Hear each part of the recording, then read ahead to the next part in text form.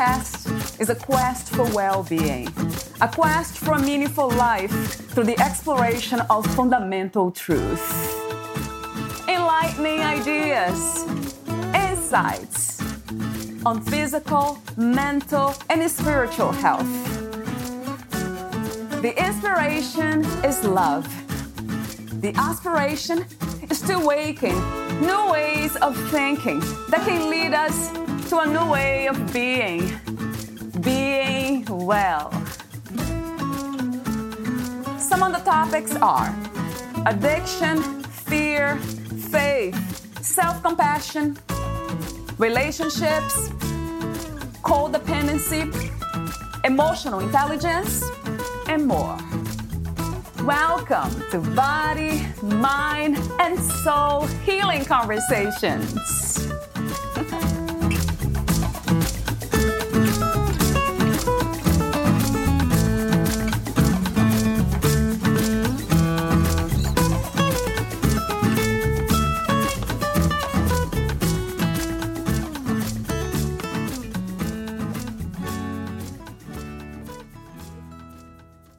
Love.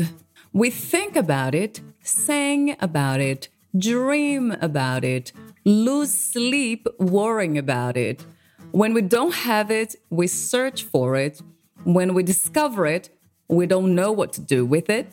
And when we have it, we fear losing it. Love is the constant source of pleasure and pain, but we cannot predict which it will be from one moment to the next. It is a short word, easy to spell, difficult to define, and impossible to live without, says Heinar on Urban Dictionary. I'm having a conversation today with Lawrence McGrath about his own definition of love. Lawrence is 85 years old, an author who used to be a marine pilot, lawyer, college professor, college president, bank president, and a consultant. In his book, A Cry from the Heart, a personal essay, he expresses his thoughts about religion, dogma, love, and life. Here is the interview with Lawrence McGrath.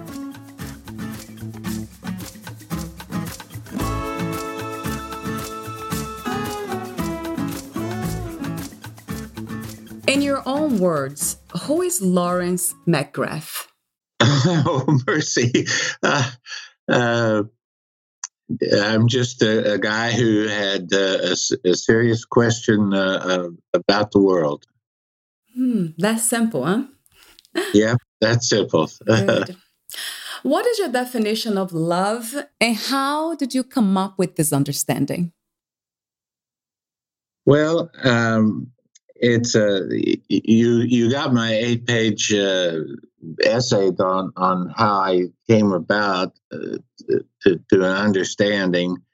But after 44 years of trying to live in accordance with organized religion rules, I asked the 4 simple questions of why am I alive? What am I to do with this life while I have it? What is society supposed to do?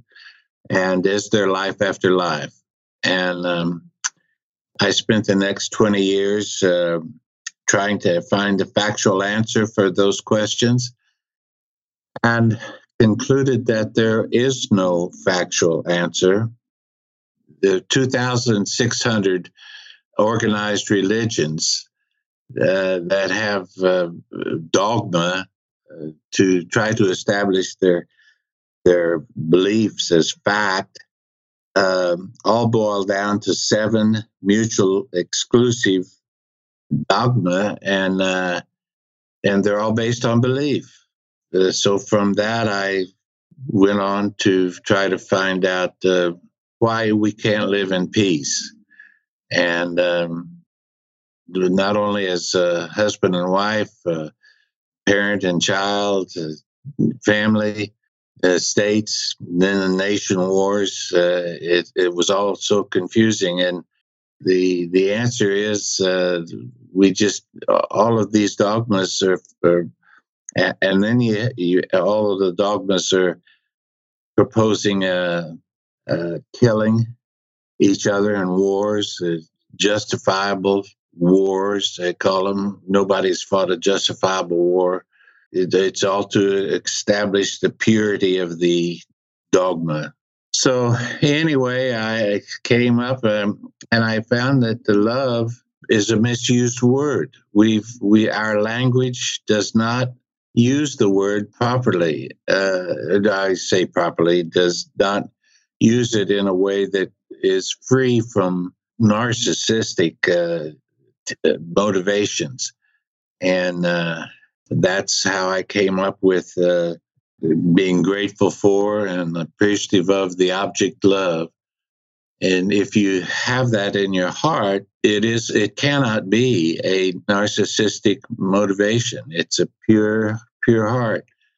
And there's a second part that goes with that you cannot impose your will on another. And those two things would allow us to live in peace, I think. So someone could be grateful for and appreciative of someone else because that person's doing something for them? Yes, that's true. And that's why you don't have to have a God as a value in that. You can, somebody buys you a dinner, you're grateful and appreciative of it. You can just give you a ride if you're walking, and anything that is like this podcast, like you're doing for me. You're giving me a chance to reach other people, and I appreciate that, and I'm grateful that you're spending your money and your talent to do it. So yes, that's. I think that's pure love. And the other thing, Nietzsche said that he thought all acts of love were narcissistic, that even a soldier leading a battalion up the hill, charging into the death, has an image of himself as a hero and right. Yes. and so he's not motivated for love. Although you can be. It's the heart is a secret message, and only the what is it? Only the heart. Something I can't remember the quote. You wrote, God's laws are telling me, please don't act selfishly toward another person.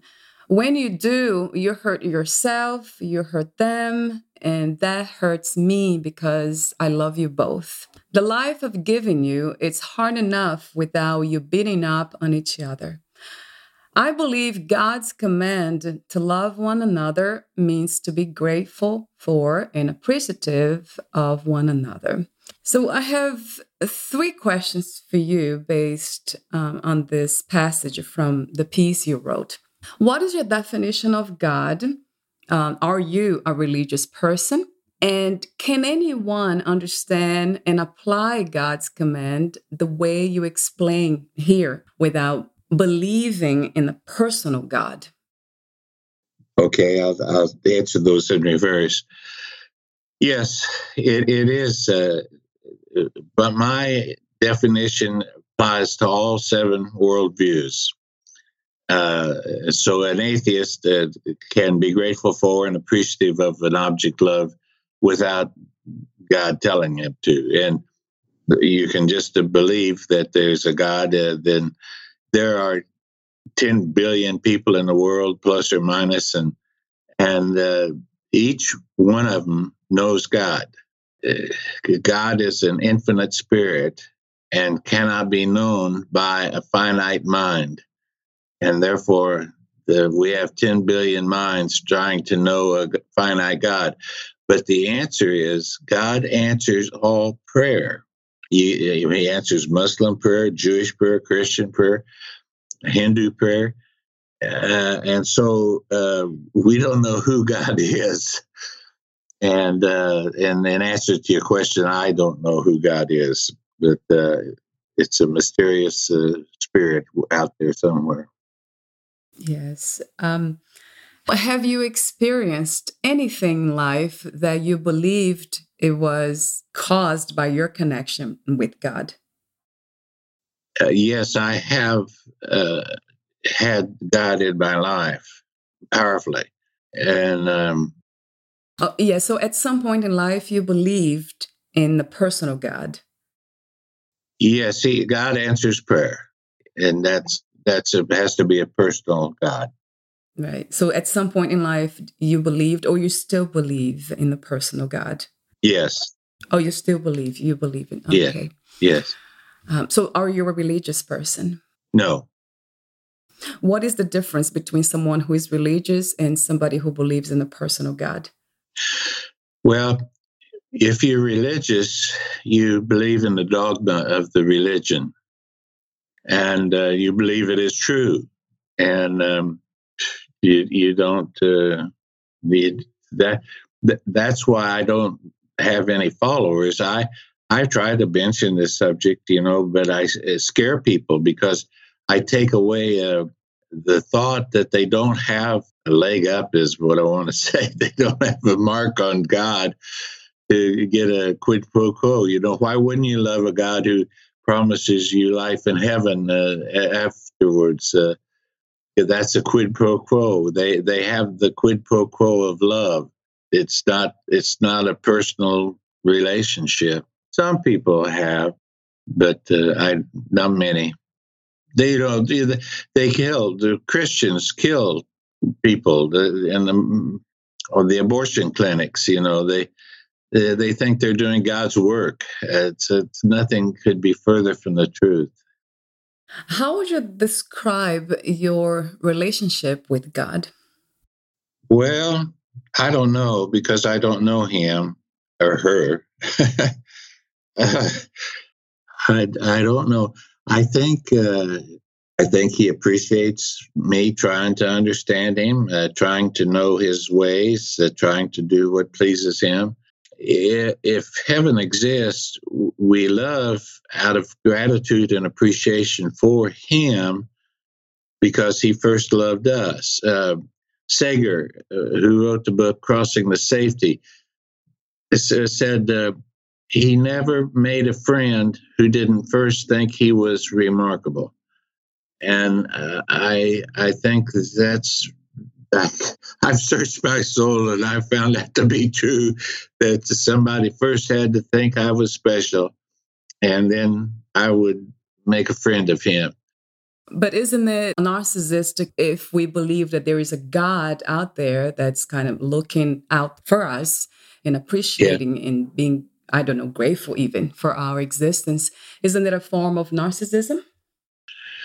Well, I guess you could say it is, but it depends on your heart. I mean, if I'm not getting anything back, I'm giving. I'm giving when a great appreciation of and gratitude for.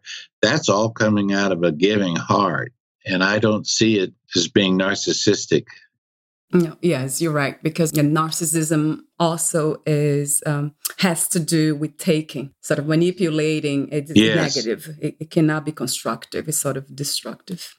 Yes, and I think that the way the love is used is not right. We just, I love that, I love this, and we ought to get a new word to to describe those feelings. Yeah, I agree. You connect gratitude with a pure heart. What are other attributes of a pure heart besides having gratitude for and appreciation? Yeah, that's the first time it's been presented to me, and you could be right. I haven't thought on that. Oh, you never thought about the other attributes of a pure heart? No, that's the one thing I came up with. I just I don't know. Nothing else is entered my. Yeah, well, there's again the use of the word love clouds our answer. You have to be You see, there, oh golly, most religions will say that we are sinners. We are short. We're deficient, and this original sin passes from Adam and Eve like a DNA molecule in our genetic code. I think it's different from that. I think we are born and would look at a baby and he cries or she cries when they're hungry, thirsty, wet, or tired. And in intensity, they cry until they get their needs met. Well, that's the only weapon they have is salvation, or not salvation, but in life to get their needs met. And that goes on for a year and a half. They always have mamas or daddies nearby who feed them and water them and change them and put them to bed. And so they expect their needs to be met. And I call that, I want what I want when I want it. And that continues on and is exacerbated by when they get their own motivation and try to take what they want when they want it, and then they can't get that, and then they develop all kinds of things that we now know as sin. And I think that if we could change our rearing code, they wouldn't use force to get what they wanted. When they become adults, it translates into manipulation. Yes, indeed, it does. Yeah. Right. So you don't believe in kinds of love. You say love is just one love, and that means gratitude and appreciation. The motivation to act in love, yes. Would you say that, well, the way I understand as of now, gratitude, appreciation, the motivation to be like that, yes, it makes a lot of sense to me, into my heart. But also connection, like human connection. The thing about knowing and loving is two people standing together. One is known and the other is knowing. Neither gets out of the other or into the other. They just are known and being known.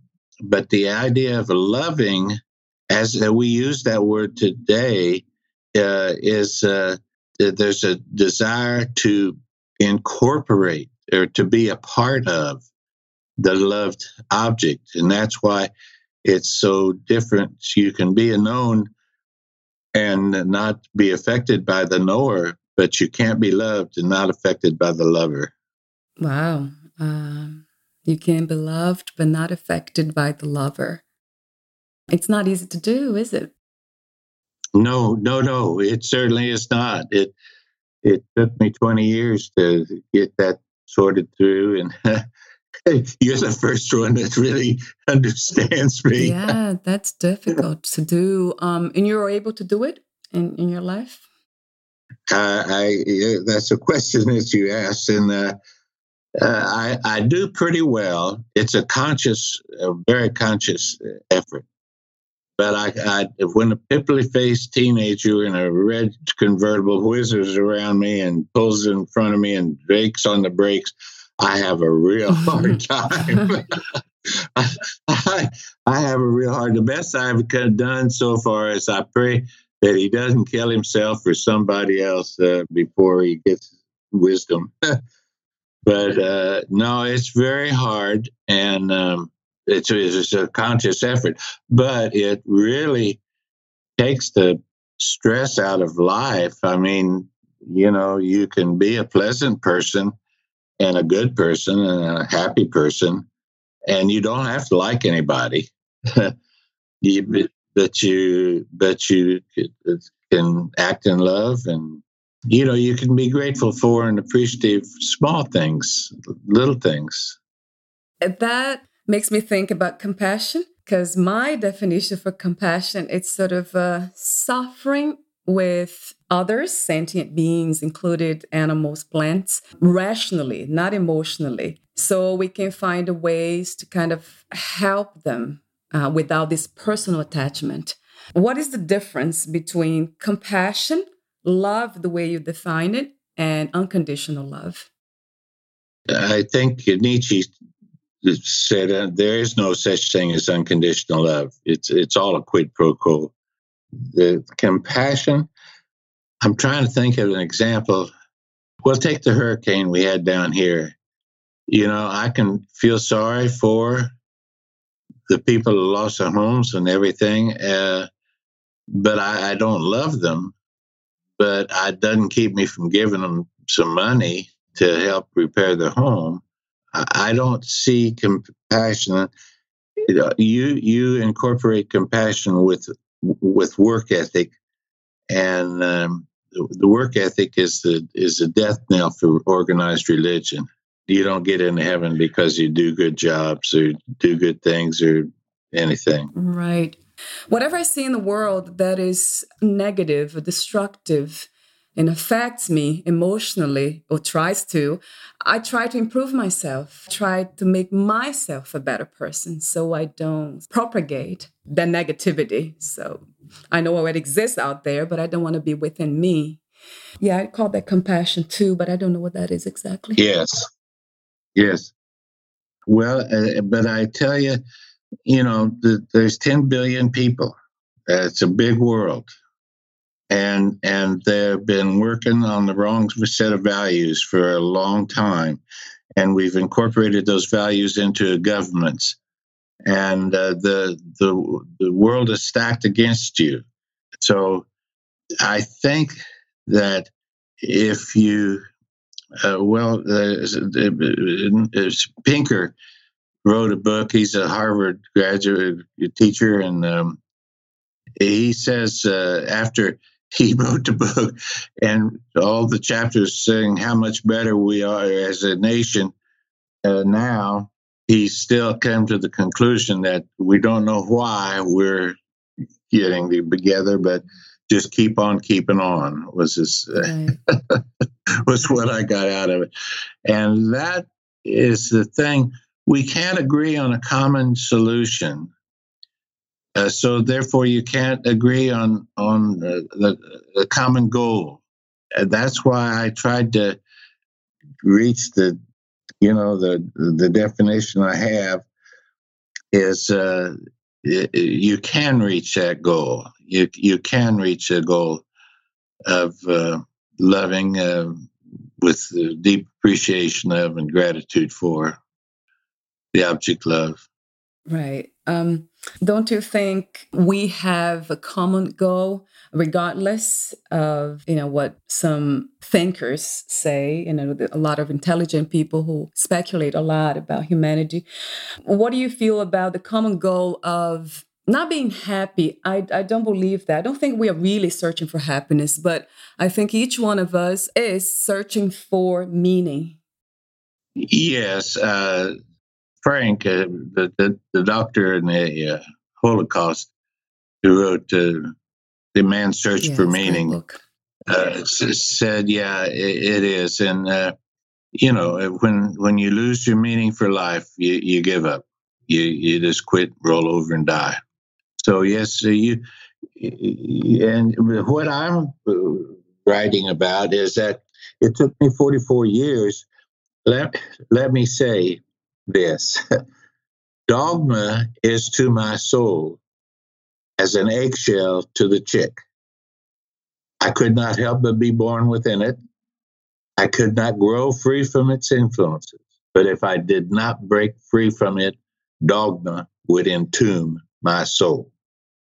And I lived according to dogma for 44 years, you don't find anything outside of it. You try to live according to the dogma, and they have you in a lock chokehold.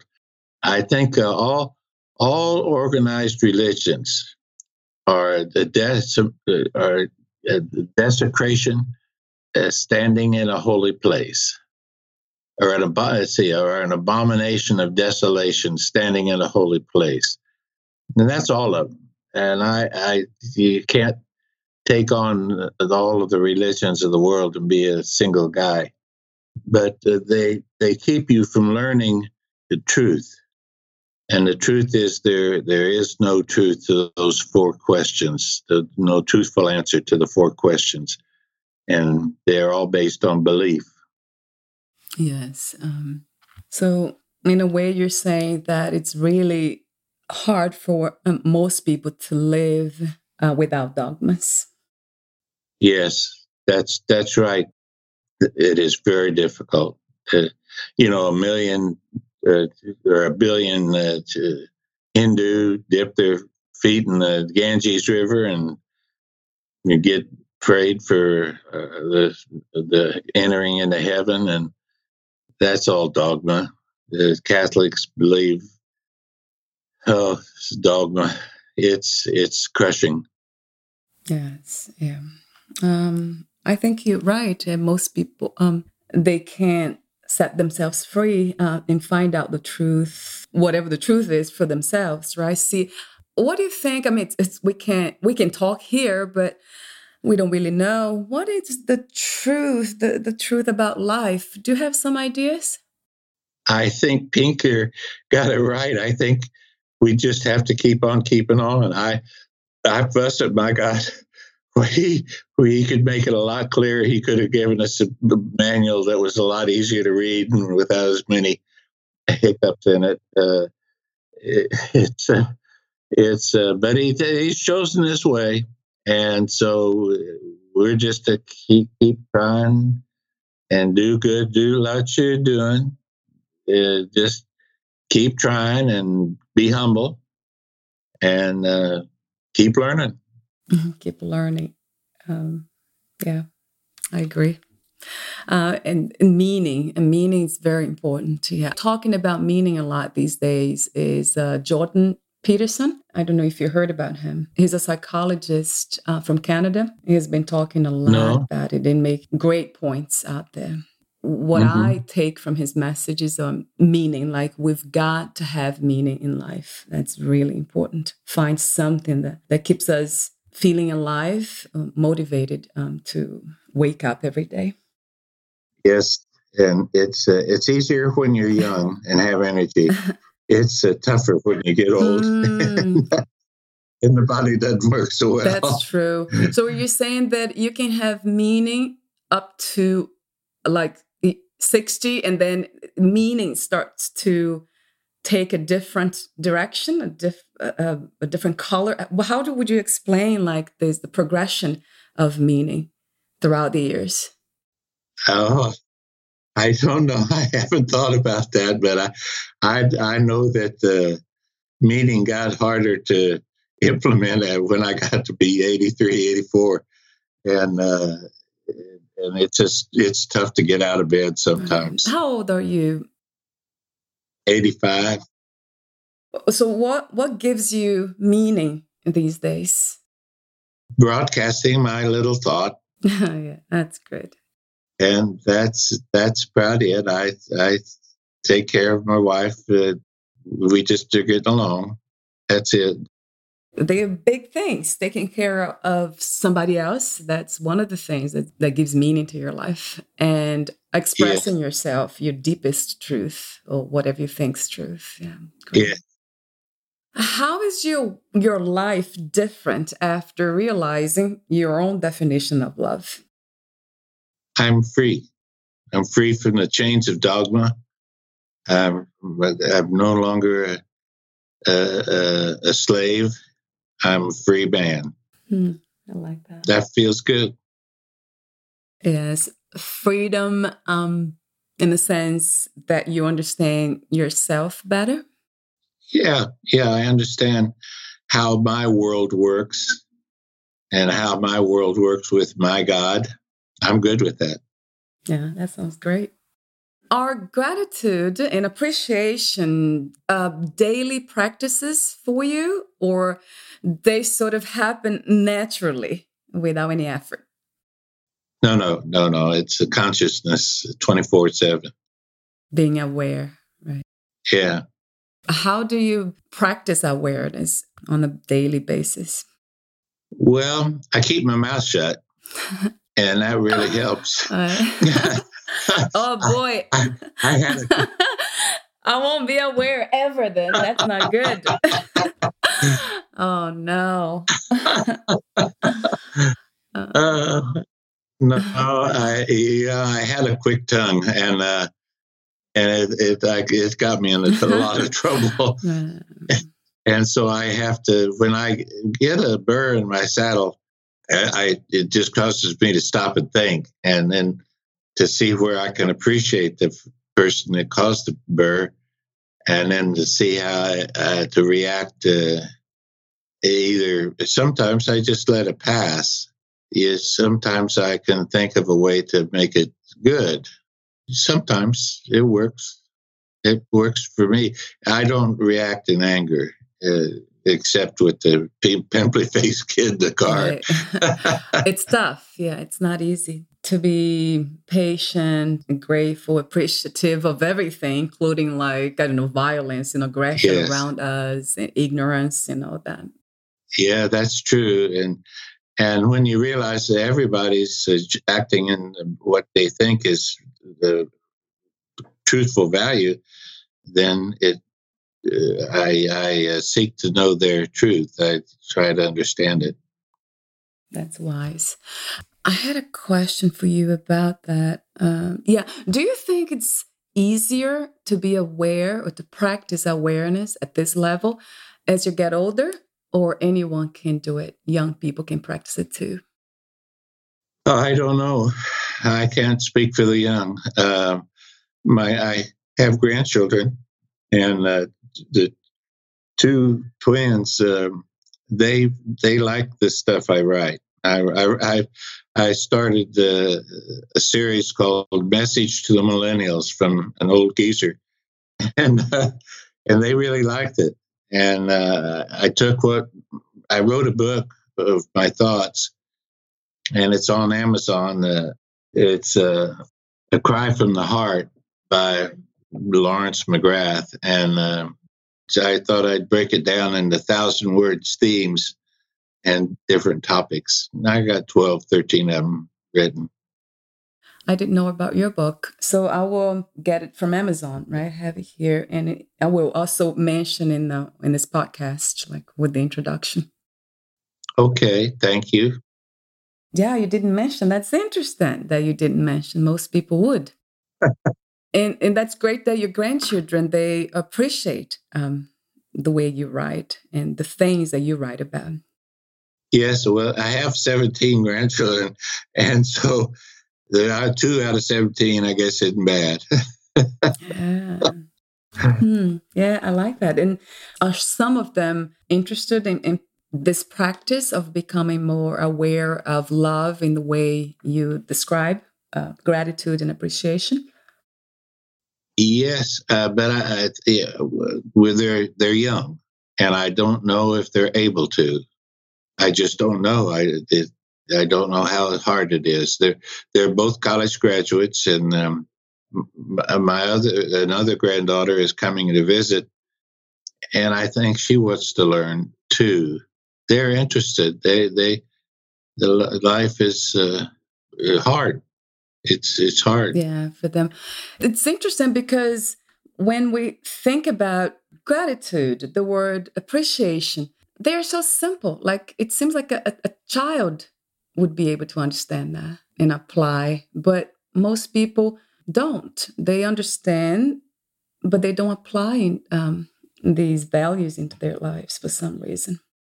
They've got to overcome what they've already learned. You know, Socrates said it's easier to teach an ignorant man than one who is wrong, because before you could teach the wrong man, you have to first show him his error of his previous knowledge before you can teach him the truth.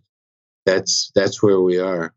So there's a lot of unlearning to do before they can learn new things. Yeah, they have to unlearn. So that's a good book to write, Lawrence. How to unlearn so we can become more loving. How would you teach the wisdom you found to those whose acts of love serve only to satisfy their love of self?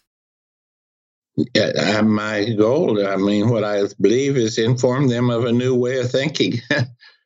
Pretty much the same thing we were talking earlier, right? About unlearning. Yeah, you just, the acts of love are selfish, and it's a quid pro quo, and you can't get there from here, and teach them that there's another way. Yes. I think another issue is that out there we have a lot of self-books on self-love. And I think a lot of people Yes. misinterpret that. They become selfish and narcissistic. Yeah, there's a lot of books on how to improve yourself. Yes. What is your definition of self-love? Relax, just relax and enjoy.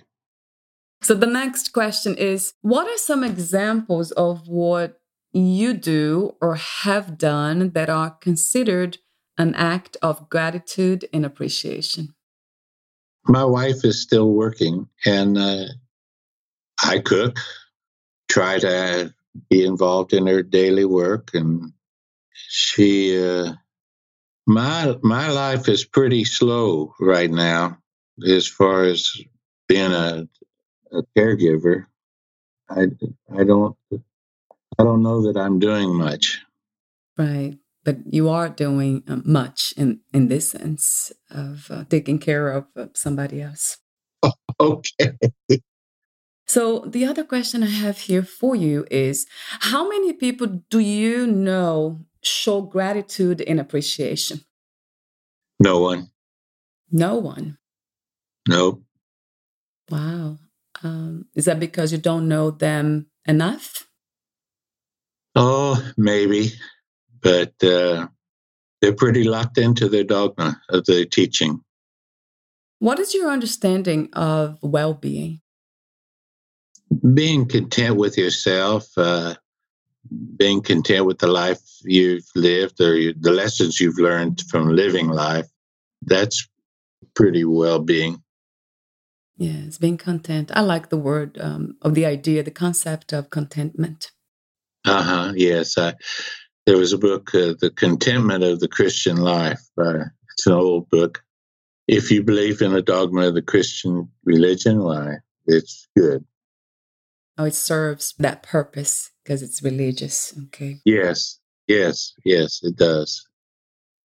What are 3 things about life you know for sure?